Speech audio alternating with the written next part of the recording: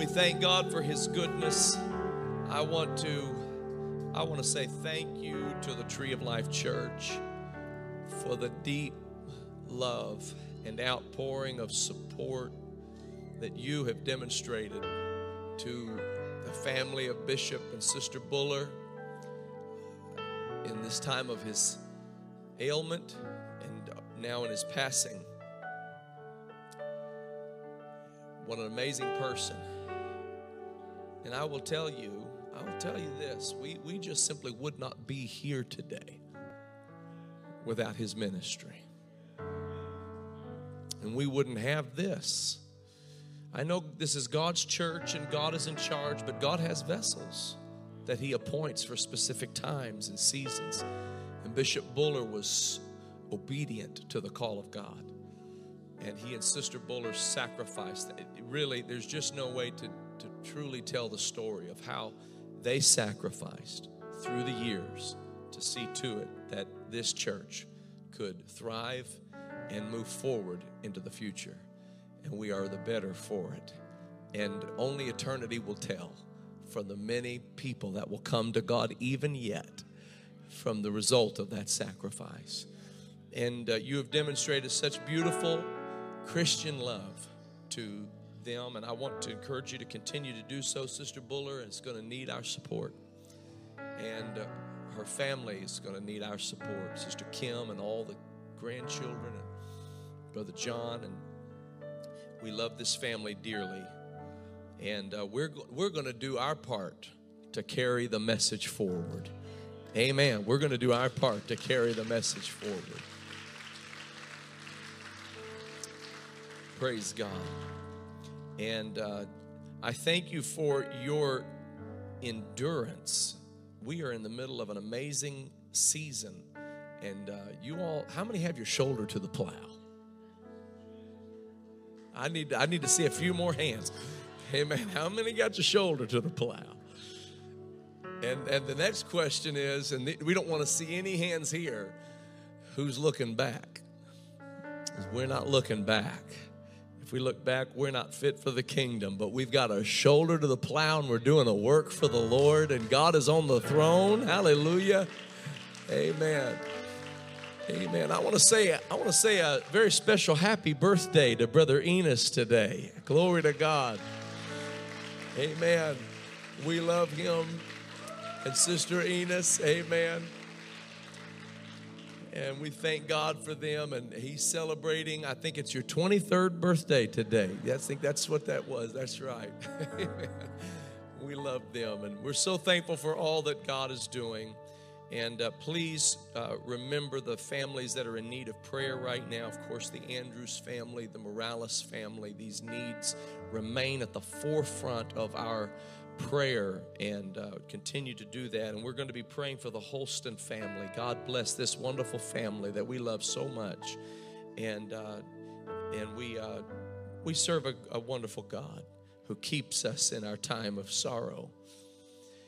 Reading from 1 Samuel chapter 5 this evening, and I want to just turn your attention there before we go to the message. 1 Samuel chapter 5, and we're going to begin reading at the first verse. The Philistines took the ark of God and brought it from Ebenezer unto Ashdod. When the Philistines took the ark of God, they brought it into the house of Dagon and set it by Dagon. And when they of Ashdod arose early on the morrow, behold, Dagon was fallen upon his face to the earth before the ark of the Lord. And they took Dagon and set him in his place again. And when they arose early on the morrow morning, behold, Dagon was fallen upon his face to the ground before the ark of the Lord. And the head of Dagon and both the palms of his hands were cut off upon the threshold. Only the stump of Dagon was left to him. Therefore neither the priests of Dagon nor any that come into Dagon's house tread on the threshold of Dagon in Ashdod unto this day. And I want to speak to you for just a few moments on the subject, the ark of God and the stump of Dagon. The ark of God and the stump of Dagon. Let's go to the Lord together in prayer, shall we? God, thank you for your word. Thank you for the gathering of your people. And I pray today that you would Allow your word to have free course. Let there be an anointing upon the teaching and preaching of your word. Help us, I pray, in Jesus' name, to understand it, to receive it, to live according to it. In the precious name of the Lord Jesus, we ask these things. Fervently, we ask these things. In Jesus' precious name we pray. Amen and amen. God bless you. You may be seated in the name of the Lord. This riveting account in the scriptures gives us a little insight into the momentous occurrences of the day. The fact that the ark of God was not in its proper placement. What were the Philistines doing with the ark of God? What business did the people of this heathen land have with such a sacred piece of furniture that had been ordered of the Lord? You really have to go back and look at the history of how that ark came into existence. These were express directions from the Lord to create this ark.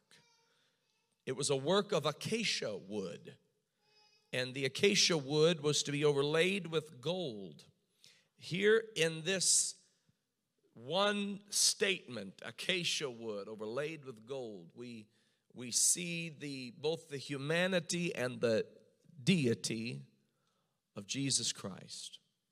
The wood being that which is humanity, gold being that which represents deity. Throughout the tabernacle plan of God, you see various instances where there is wood accompanied by precious stones, precious metals for covering, for coating. And you see this reality that God was manifest in the flesh and that he was 100% God, 100% man. And you see this in the Ark of the Covenant, and there was so much symbolism, of course, upon this Ark, the covering of the Ark that covered the Ark. It was overshadowed by cherubims, and these cherubims were made of gold, and they were facing one another, and there, of course, their wings were touching, and between them was the mercy seat. This mercy seat on the Day of Atonement would have blood sprinkled upon it, the blood of the animal sacrifice. This, of course, representing the precious blood of Jesus Christ. And when he shed his precious blood upon Calvary's cross, there was no more need for the Day of Atonement, for the Day of Atonement had fully come. And it was such an amazing thing. And the Bible refers to it as him entering once into the holy place. Hallelujah. And he came into that holy place and he did what the blood of goats could not do, what the blood of the lambs could not do. But his blood, precious blood, the perpetual sin offering, praise God, the perfect high priest, went into the holiest of all places. And he achieved what no man could achieve. Every man had some sort of preventative reality associated with his nature. He did his best to be as flawless as he could be, the priests of the Old Testament. But we have not an high priest which cannot be touched with the feelings of our infirmities. Hallelujah. He's the perfect high priest. And he was the perfect sacrifice. And he was the perfect substitute. Praise God. And he entered into the heavenlies on our behalf. Hallelujah. And he washes our sins away. That is what the ark represented. And even in its symbolism, in that old covenant fashion, the symbolism itself carried with it such extraordinary power. And the children of Israel would carry that ark with them into battle. And the ark of God was something that they had grown so accustomed to and they had grown so familiar with. And it was almost like a magic bullet, if you please, to many of them, as they felt like as long as they had that ark, then all would be well. And you have to be careful when you're dealing with symbolism, because you can never let the symbolism replace the substance. Symbolism only points to substance. But if you let symbolism replace substance, then you will miss out on the point of it all. And that's what Israel continued to be in danger of doing. They would grow ever so close to walking away from the point of it all. You know, many people are going to miss the mark simply because they've missed the point. If you don't miss the point, then you have a better chance of hitting the mark. I press toward the mark of the prize of the high calling of God in Christ Jesus. But there are many people who miss the point, and that positions them then to miss the mark altogether. And Israel was doing this. They had this symbol, and the symbol became everything to them, to the point that they began to grow complacent about what really this ark truly represented and what it truly symbolized. And it became easy to just kind of traipse out that ark for every little battle they had and every little miracle they needed. And it was a powerful instrument that God used. In fact, it is stated in the great moment when the children of Israel walked through the Jordan River on dry ground, when those waters parted hither and thither, the Bible says that the waters of the Jordan were cut off before the ark of God. They were cut off before the ark of God. They were not just simply parted hither and thither. They were not just simply cut off before the priests. They were not simply cut off before the people of Israel. They were cut off before the ark of God. The ark of God went down into those waters. The priests didn't go down into those waters empty-handed. They walked down into those waters carrying the symbol of what is to come, the symbol of the mercy of Jesus Christ, the symbol of the blood of the Lamb, the symbol of the covering of His glory, the symbol of all that the ark represented. And it's important to note what all it represented. Let's look here at Hebrews chapter 9 and verse 3. After the second veil, the tabernacle, which is called the holiest of all, which had the golden censer and the ark of the covenant, overlaid round about with gold, wherein, and this is important, because it wasn't just about what was on the outside of the ark, but it also mattered what was on the inside of the ark. Wherein was the golden pot that had manna, wherein was the rod, Aaron's rod that budded, wherein were the tables of the covenant. Inside that ark of God were the golden pot of manna. Let me remind you what that manna was. When the children of Israel were hungry in an unforgiving wilderness, and they had no food and had no access to supply of food, and they longed and yearned for the good groceries of Egypt. And they described the flavors and the seasonings and the produce and the vegetation of Egypt. And here came manna straight out of heaven.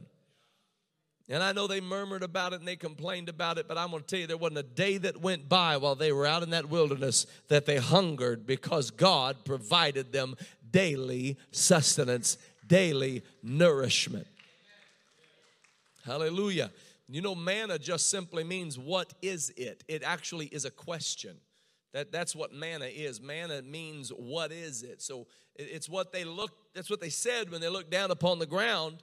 And when they said manna, manna's not Wonder Bread. Manna is just a question. What is it? They're asking God for food, and they wake up and there's food everywhere. They're looking at it, they're like, like your toddler. What is it?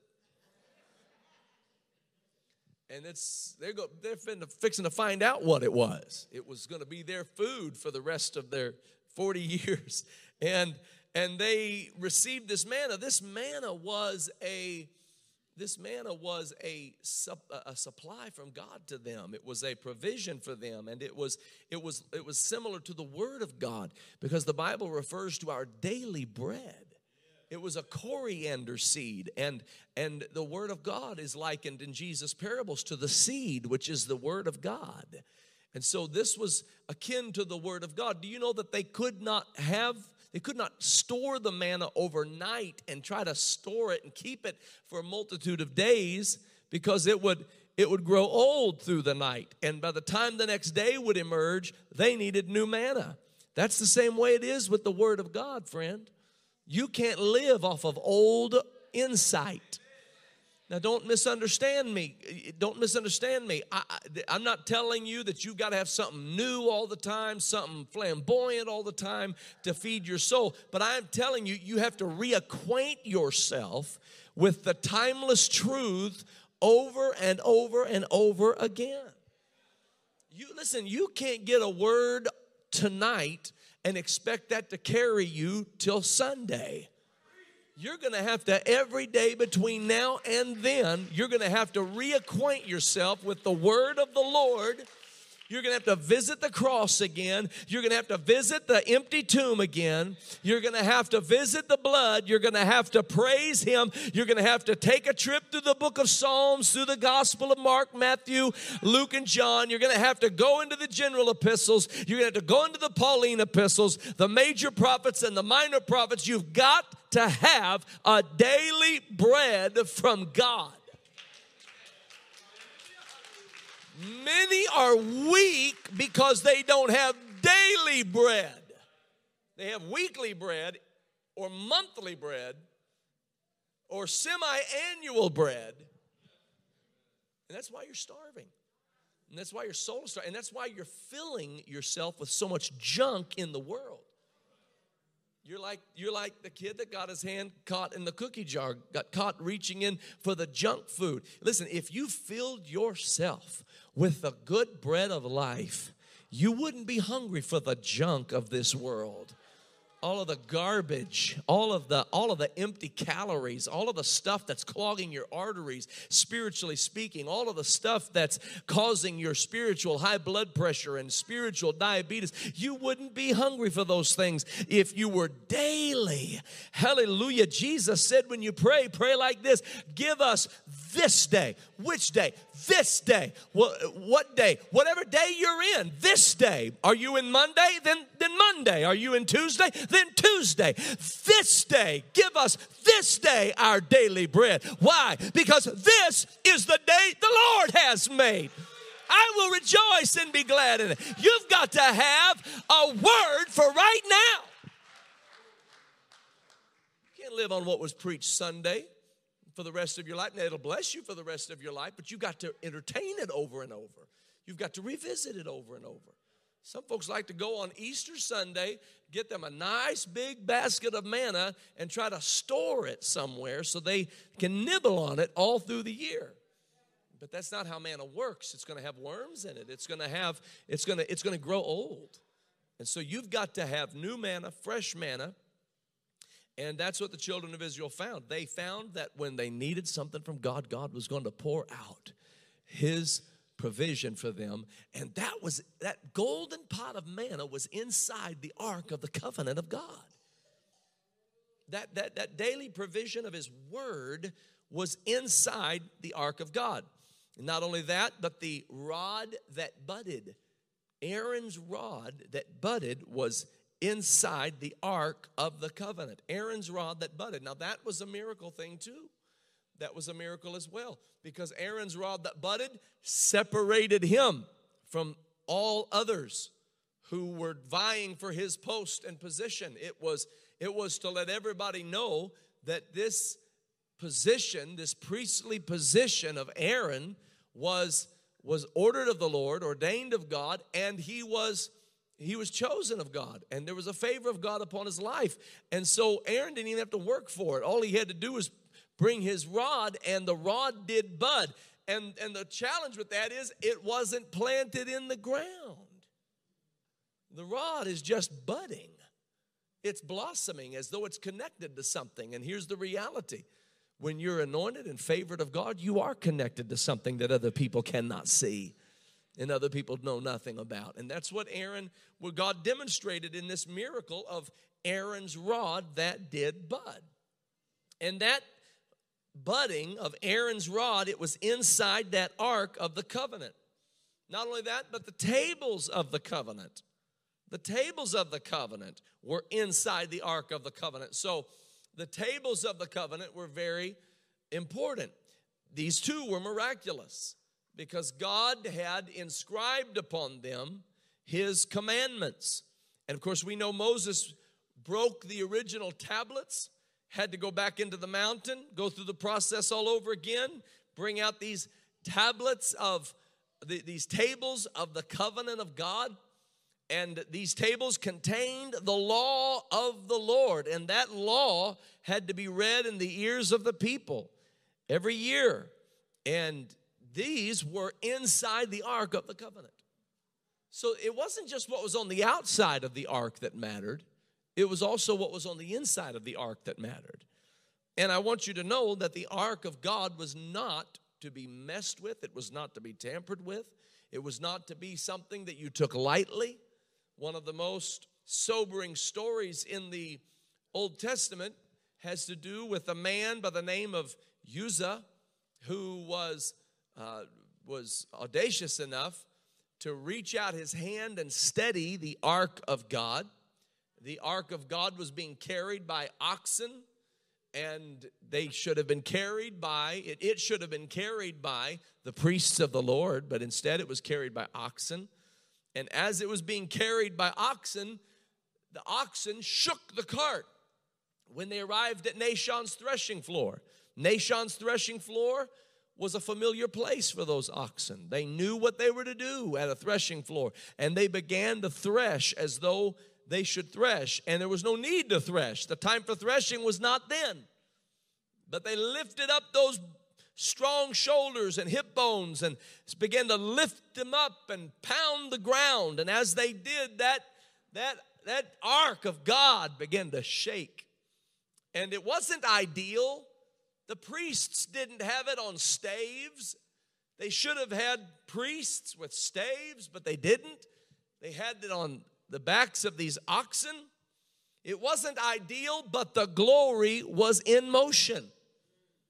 And we have to be careful when the glory is in motion, but it's not in motion just exactly the way we want it to be or even as it should be. We have to be careful that we don't get up and try to manhandle the glory of God. I'm going to tell you something. God is God. And if you forget it, he'll remind you. And this is his church, and if we forget that, he'll remind us.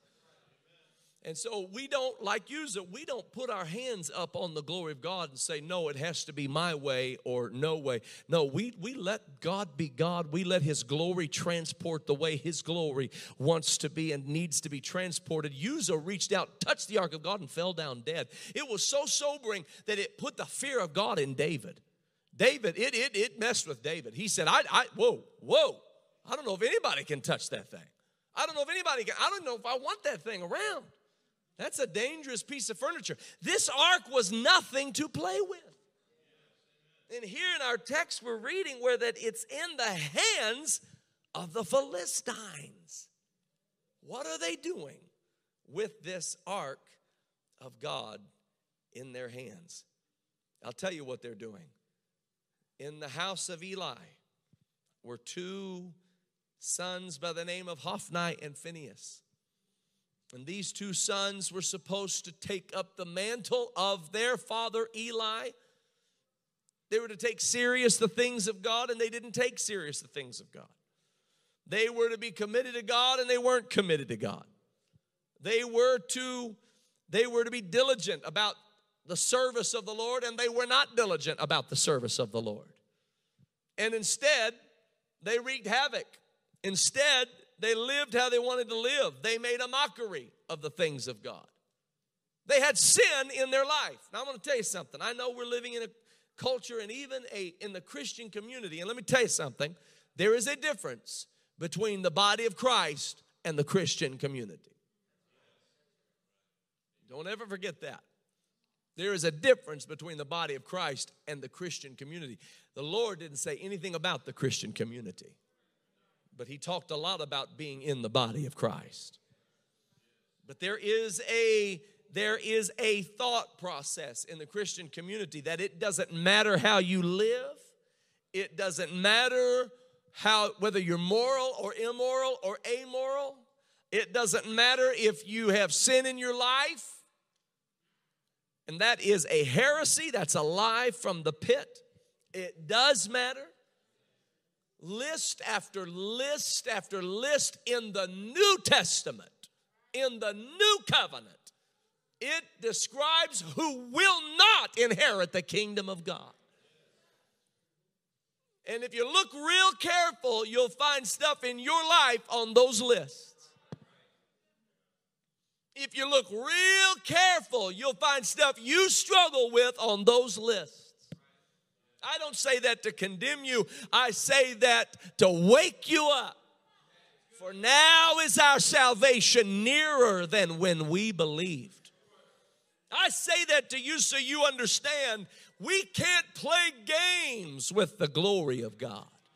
We can't play games with the Ark of the Covenant. We can't play games like Hophni and Phinehas and think that we can just live how we want to live and nobody calls us to account for it and we can do what we want to do and go where we want to go. No, you better know that the eyes of the Lord run to and fro throughout the earth. You better know there is an all-seeing eye of the Lord. You better know that he weighs the hearts of men, that he tries the hearts of men. You better know that he's a righteous judge. You better know that your manipulation of things will not be able to get you out of the righteous judgment of God. Hophni and Phinehas were just living like absolute debauched fools. And they lived how they wanted to live, and they made a mockery of the things of God. They made a mockery of the house of God, and everything began to demoralize and deteriorate around them. And the temple became a reflection. The house of God became a reflection of their immoral living. They were filled with fornication. They were filled with adultery. If you've got that in your life, you must repent in Jesus' name. They were filled with fornication. They were filled with adultery. They were filled with lasciviousness, lewd living. They were immoral. And the things concerning the house of God just were not important anymore. And that's what you'll find. That's what you'll find. The more you feed your flesh, the less the house of God will mean to you. The more that you feed your flesh, the less the things of God will matter to you. You won't even know what's happening. You'll just start to drift away into a world that God once delivered you from. You'll just start to slowly backslide. This is one of the things I wanted to mention last night. I was with Bishop Buller in a funeral setting, and it was the last that he preached that I'm aware of, and certainly the last I was with him for. But he preached, and he knew there were several people there who had once served the Lord. And he stood up in that funeral setting and said, listen, I may be the only person who can talk to you the way I'm about to talk to you. And he began to call the prodigals home. He began to beckon those who were not right with God to a place of repentance. And as I sat there and heard that elder statesman, that bishop who knew these people, had prayed for these people, had baptized many of these people, had seen them serve the Lord once, my heart began to grieve because I thought, I know that his voice will not be on this earth forever. And here we are, another voice less of those that can lift their voice and declare the truth of God.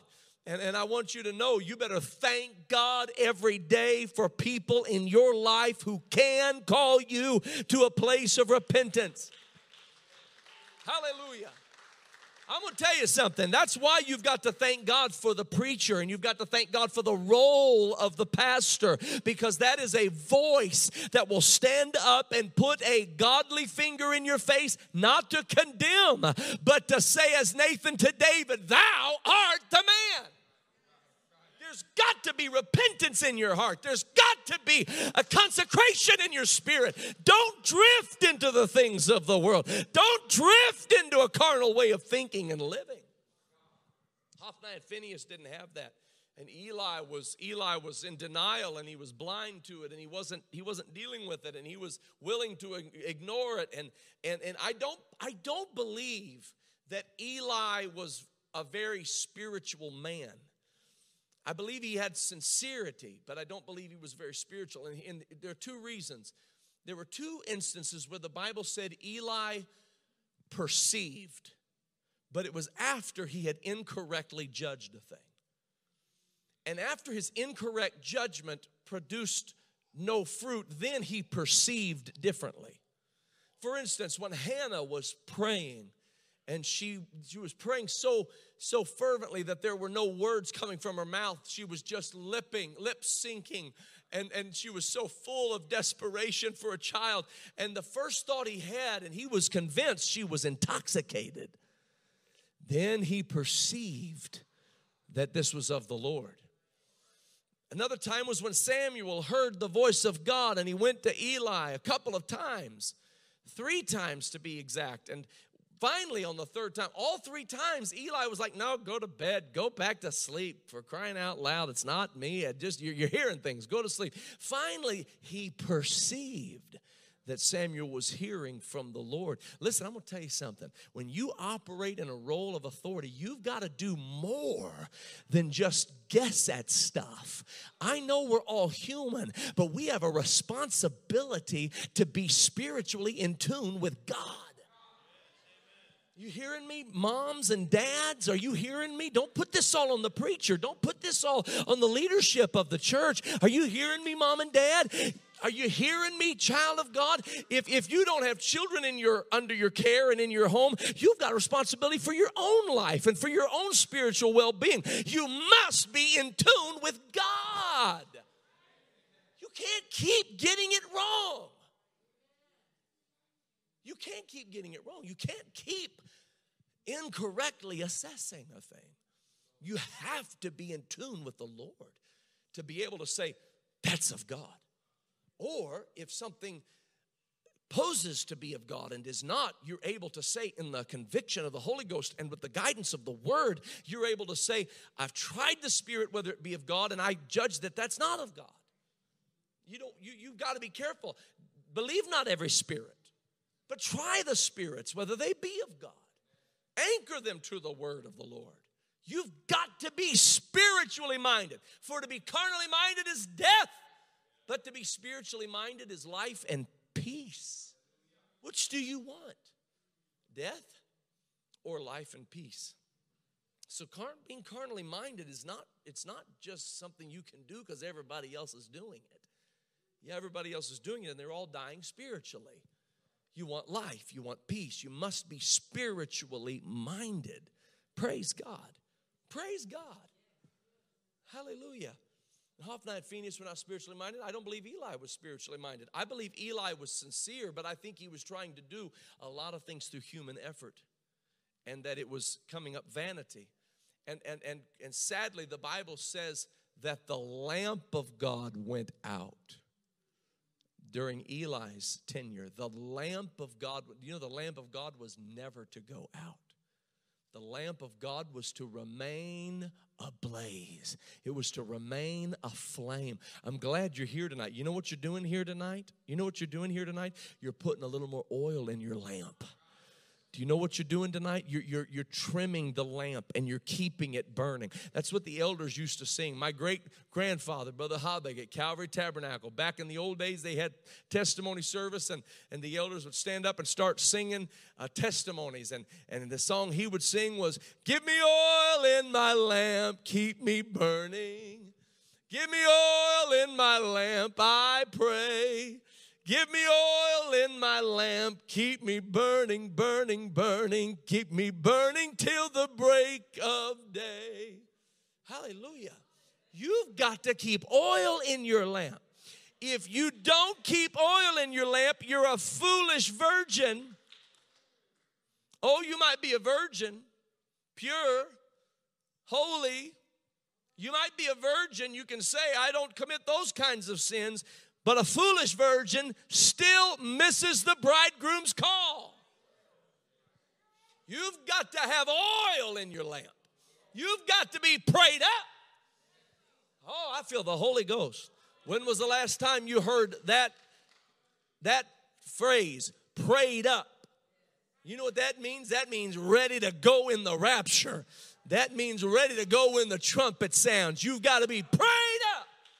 And if you've got a problem, you know what you got to do? You got to pray through. Hallelujah. It's time to be prayed up. It's time to be prayed through. It's time to be right with God. It's time to be spiritually minded. It's time to trim the lamps and keep them burning. Praise God. Sister Buller said today, we know the Lord is coming back. And she said, and for Bishop Buller, he has come back already.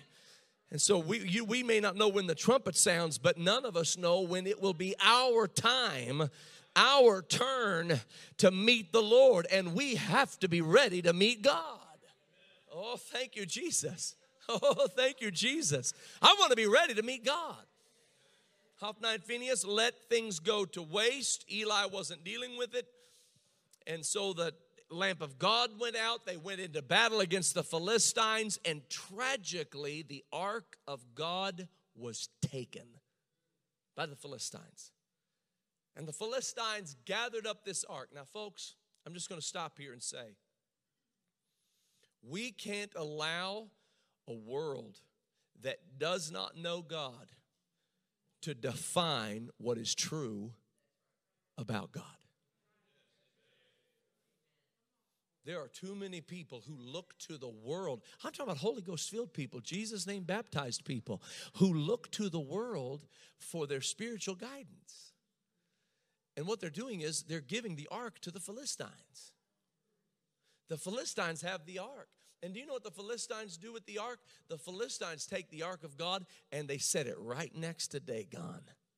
Dagon was their principal deity. Dagon was supposed to be the father of Baal and various deities in the pantheon of the Philistines. Dagon was the chiefest of them all. So all that the Philistines knew was this ark, we don't understand it. We think it's mystical. We think it's magical. We think it's powerful. We know that it gives the children of Israel victory. So if we can get it and take it capture, then we can use it for ourselves and we can have the same kind of victory. That's not how this thing works. Simon the sorcerer said, here, give me this power that on whomsoever I lay hands, they shall receive the gift of the Holy Ghost. And Peter said, thy money perish with thee. I perceive that thou art in the bond of iniquity and in the gall of bitterness. You don't know how this Holy Ghost works. This Holy Ghost works differently than any kind of power in this world. And every power in this world is subject to the power of Jesus Christ. I'm going to say it again. Every principality and every power is subject to the Lord Jesus Christ. This is what we mean when we say he is the Lord of lords. And he is the King of kings. Hallelujah. In fact, the Bible even calls God the God of gods. Because it doesn't matter what lowercase God presents itself, it has no power over the one true and living God who created the heaven and the earth. I'm going to tell you something. I'm going to tell you what we have when we have the Holy Ghost. We've got the ark of God. I'm going to tell you what we have when we have the blood of the Lamb. We have the ark of God. I'm going to tell you what we have when we have the mercy of the Lord. We have the ark of God. I'm going to tell you what we have when we have the moving of his spirit and glory. We have the ark of God. Don't you let anybody take that from you. Don't you let any bitter experience pry that from your hands. That's something God gave you on a holy mountain, tucked away in a place of prayer. You better hold on to what God has given you. Buy the truth and sell it not. You better burn that lamp, Hophni and Phinehas, and you better repent, Hophni and Phinehas. You better stop fornicating, stop being an idolater. You got to stop reveling. You got to stop drinking. You've got to stop living a life of a carnal, wicked individual.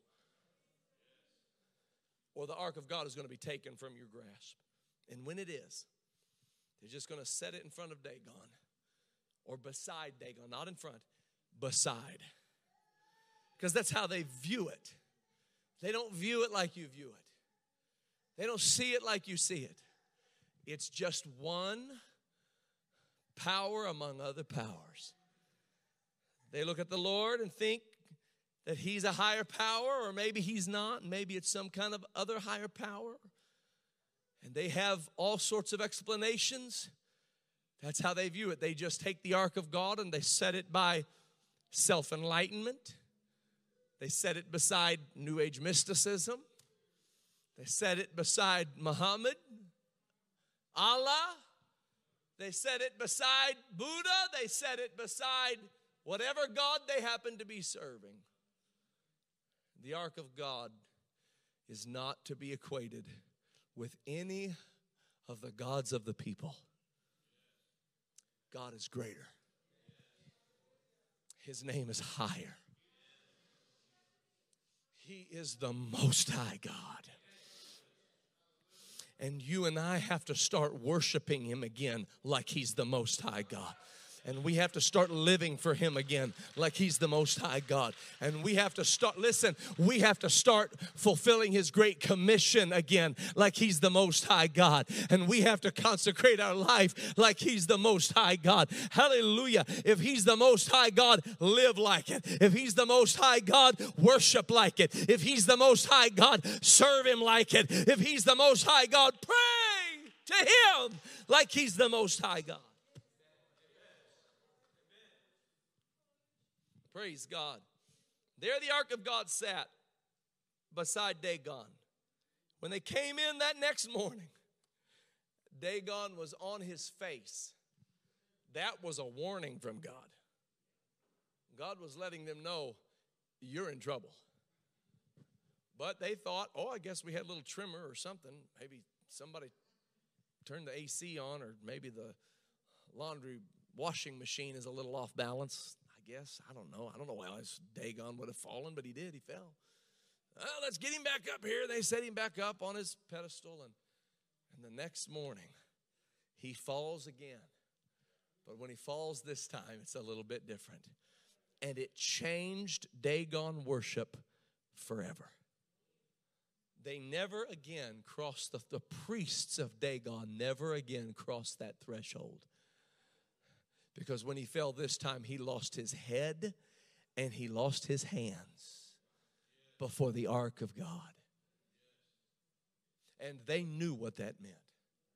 They knew this ark is no joke. This glory is no joke. This power is no joke. This blood of the sprinkling, it's no joke. These cherubims that their wings are touching, it's no joke. It's not to be played with. It's not to be tampered with. If God has chosen you, don't play with that. Be serious about that. If God has called you out of darkness and placed you in his marvelous light, don't play games with that. Don't you come in and out of church. Don't you go in and out of this thing like you can take it or leave it, or when you're in the mood. No, sir. No, ma'am. You're touching the ark and you're trying to study something that you don't fully understand the power of what you're dealing with. I want you to know what a mighty God we serve. Angels bow before him. Heaven and earth adore him. What a mighty God we serve. What a mighty God we serve. You've got to sober up in your walk with God. You've got to sober up in your walk with God. I want to tell you that the hands, listen, you want to know how to handle the Dagons of your life? Because we've all got them. Those principal players that kind of sit in the back of our mind. Those things, some of you have victory over it already, and maybe others don't. But that Dagon that sits in the back that tells you that it has a mastery over your emotions, mastery over the outcome of your life, a mastery over your purpose. And it sits there. You know how to bring it down? I'm going to tell you how to bring it down. Put the ark by it. Put the ark by it. Put the blood of the Lamb by it. Hallelujah. Put the covering of His glory by it. Put prayer and fasting by it. Put the work of the high priest by it. Put that golden pot of manna, hallelujah, in front of that Dagon. I'm talking about daily bread. Put daily bread beside it. Glory to God. Put that rod of Aaron that did bud. Put that beside it. Go ahead and put this word every day of your life. In the name of Jesus, every high thing must come down. In the name of Jesus, every imagination must be cast down. In the name of Jesus, every principality must be subdued. You've got to put the word of God beside that thing. Put that golden pot of manna. Hallelujah. That daily provision, that daily bread, that Aaron's rod that did bud. You put that beside it, I'm going to tell you, it's going to come down. And when it comes down, it's going to lose its hands and it's going to lose its head. It's going to lose its ability to think, to talk. It's going to lose its ability to see. It's going to lose its ability to lay hold on you ever again. God wants to give you the victory. And the only way He can give you the victory is if you put this ark up against the enemy of your life. Hallelujah. Blessed be the name of the Lord. Blessed be the name of the Lord. I'm going to tell you, the Ark of the Covenant, it is not behind a veil anymore. The Ark of the Covenant is not behind a second veil. It's not in some closed-off tabernacle called the holiest of all places. The Ark of the Covenant is in you. When you repent of your sins, are baptized in Jesus' name, and filled with the gift of the Holy Ghost, the Ark of God is in your heart. It's in your soul. It's in your mind. That Ark represents the Lord Jesus Christ. And if you've got Jesus inside of you, there is no devil in hell that has any power over you. There is no addiction that has power over you. There is no past mistake or failure that has power over you. You have victory in Jesus Christ. Oh, I wish somebody could say, victory is mine. Victory is mine. I told Satan, get thee behind. Victory is mine. Victory today. Woo! I said victory today, not victory next week, not just victory tomorrow. Victory today is mine. Hallelujah. Hallelujah. I'm going to tell you, those principalities are coming down if you believe it in Jesus' name. Come on, lift up your hands with me right now. Lift up your hands with me right now. Hallelujah. Lift up your praise unto God right now. Lift up your praise unto God right now. In the name of Jesus, in the name of Jesus, in the name of Jesus. Hallelujah. Come on, God's going to reduce your adversary to a stump. You might still see it. Hallelujah, but it's going to have no power over you. God is removing its utilitarian capabilities. God is removing its ability to operate in your life. It's losing its head. It's losing its hands. It has no power. He said concerning the Egyptians, you shall see their faces no more forever. God's going to wipe it away. God's going to give you power in the name of Jesus. Hallelujah. I want somebody who knows what I'm preaching and believes it with all their heart to give God praise. Hallelujah. Woo! Hallelujah. Glory.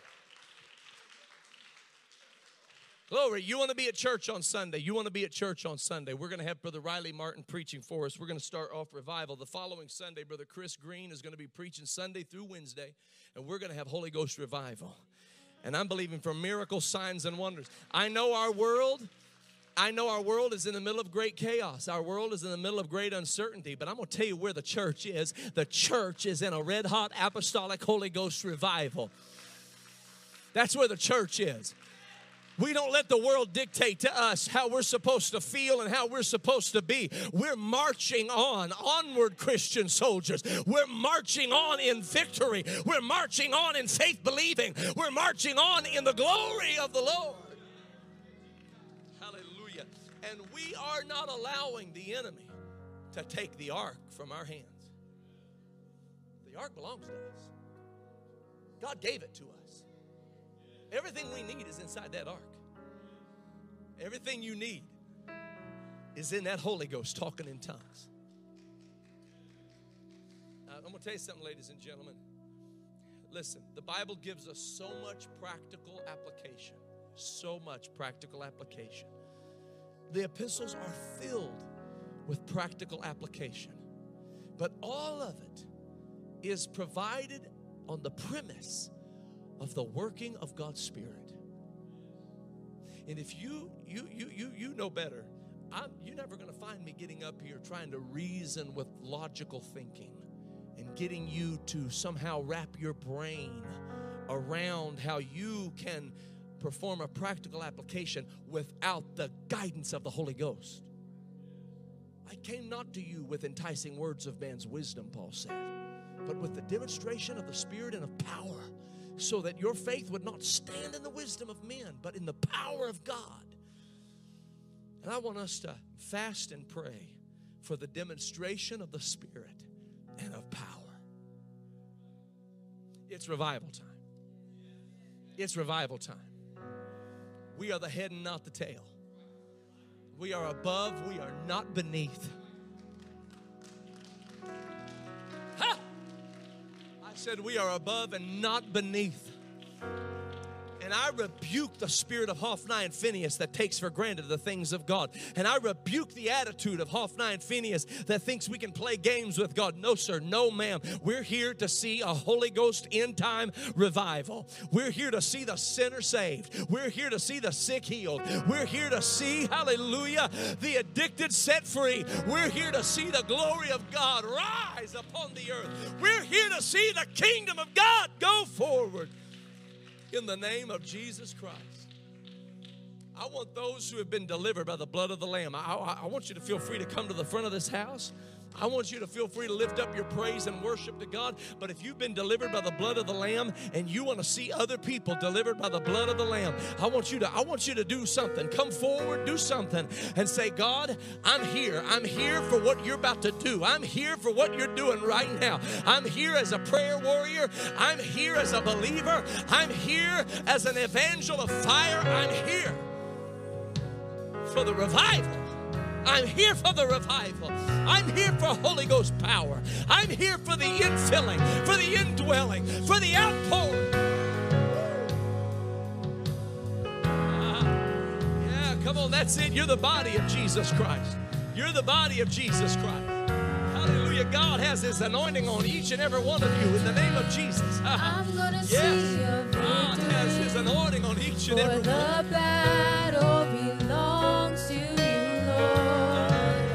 I'm gonna see a victory. I'm gonna see a victory.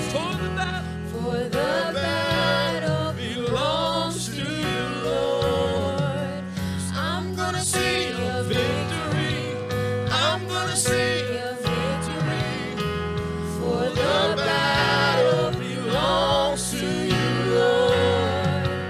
I'm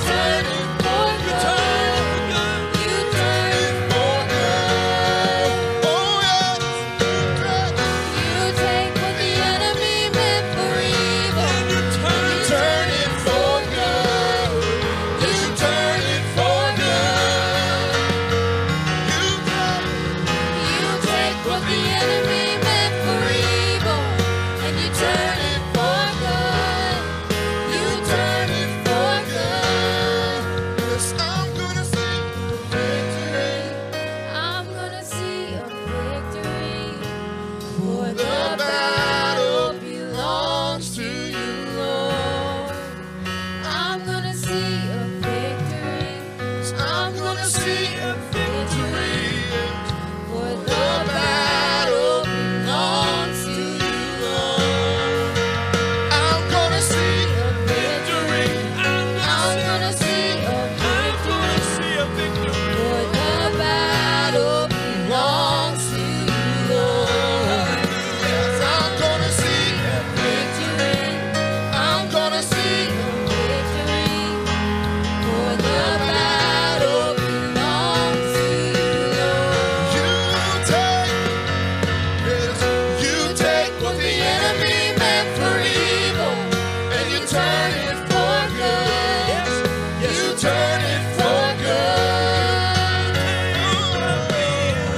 You take what the enemy meant for evil, and you turn it for good. You turn it for good. You take what the enemy meant for evil, and you turn it for good. You turn it for good. You take what the enemy meant for evil, and you turn it for good. You turn it for good. I'm gonna see a victory. I'm gonna see a victory. For the battle belongs to you, Lord. I'm gonna see a victory. I'm gonna see a victory. For the battle belongs to you, Lord. I'm gonna see a victory. I'm gonna see a victory. For the battle belongs to you, Lord. I'm gonna see a victory. I'm gonna see a victory. Hallelujah. For the battle belongs to you, Lord. Whatever you're facing, the Lord wants me to tell you this. Pray. Pray, whatever you're facing. And He's going to give you one of three things. He's either going to give you divine provision, perfect peace, or understanding of purpose. You'll either understand it better, you'll receive what you need to get through it, or you'll be content and you won't be able to explain. It'll be a peace that passes understanding. Woo-ha. In the name of Jesus, that will come through prayer. That will come through prayer. That will come through prayer. It will not come without prayer. Prayer. Prayer. Prayer. Prayer. Hallelujah. This Saturday morning we have family prayer right here at the Annex. Saturday morning, right here at the Annex. This Saturday morning, first Saturday of the month, we're going to open this revival season, October 3rd and then October 10th through 13th, with prayer. Be with us at family prayer. Let's reach out to God together. Hallelujah. What are you facing? God said pray. And He'll give you provision, He'll give you peace, or He'll give you purpose. In the name of Jesus. Can you lift up your voice unto the Lord one more time? We give you praise, oh God. We thank you, oh God. We thank you, oh God. We worship you, oh Lord. You are the King. You are the King of all kings. You are my righteous Redeemer. We praise your name, oh Lord. We praise your name, oh Lord. We praise your holy name, oh Lord. We thank you, oh God. Hallelujah, hallelujah. Lord, you're doing something in us. You're doing something in us, and it's beautiful, Lord. How many feel the Holy Ghost changing you even right now? Hallelujah, hallelujah. How many feel the Holy Ghost just getting down on the inside? Glory to God. Hallelujah. The ark of God, yeah, the angels look beautiful. They're covered with gold and their wings are touching, and there's a mercy seat, and there's the blood of the Lamb, and all of that's wonderful and beautiful. But I want you to know God wants to do something on the inside. He wants to put manna on the inside. He wants to put the rod that buds on the inside. He wants to do something on the inside of each and every one of us. Hallelujah. And He's going to do it. He's going to do it in the name of Jesus Christ. Oh, let's lift up a praise unto the Lord. Hallelujah.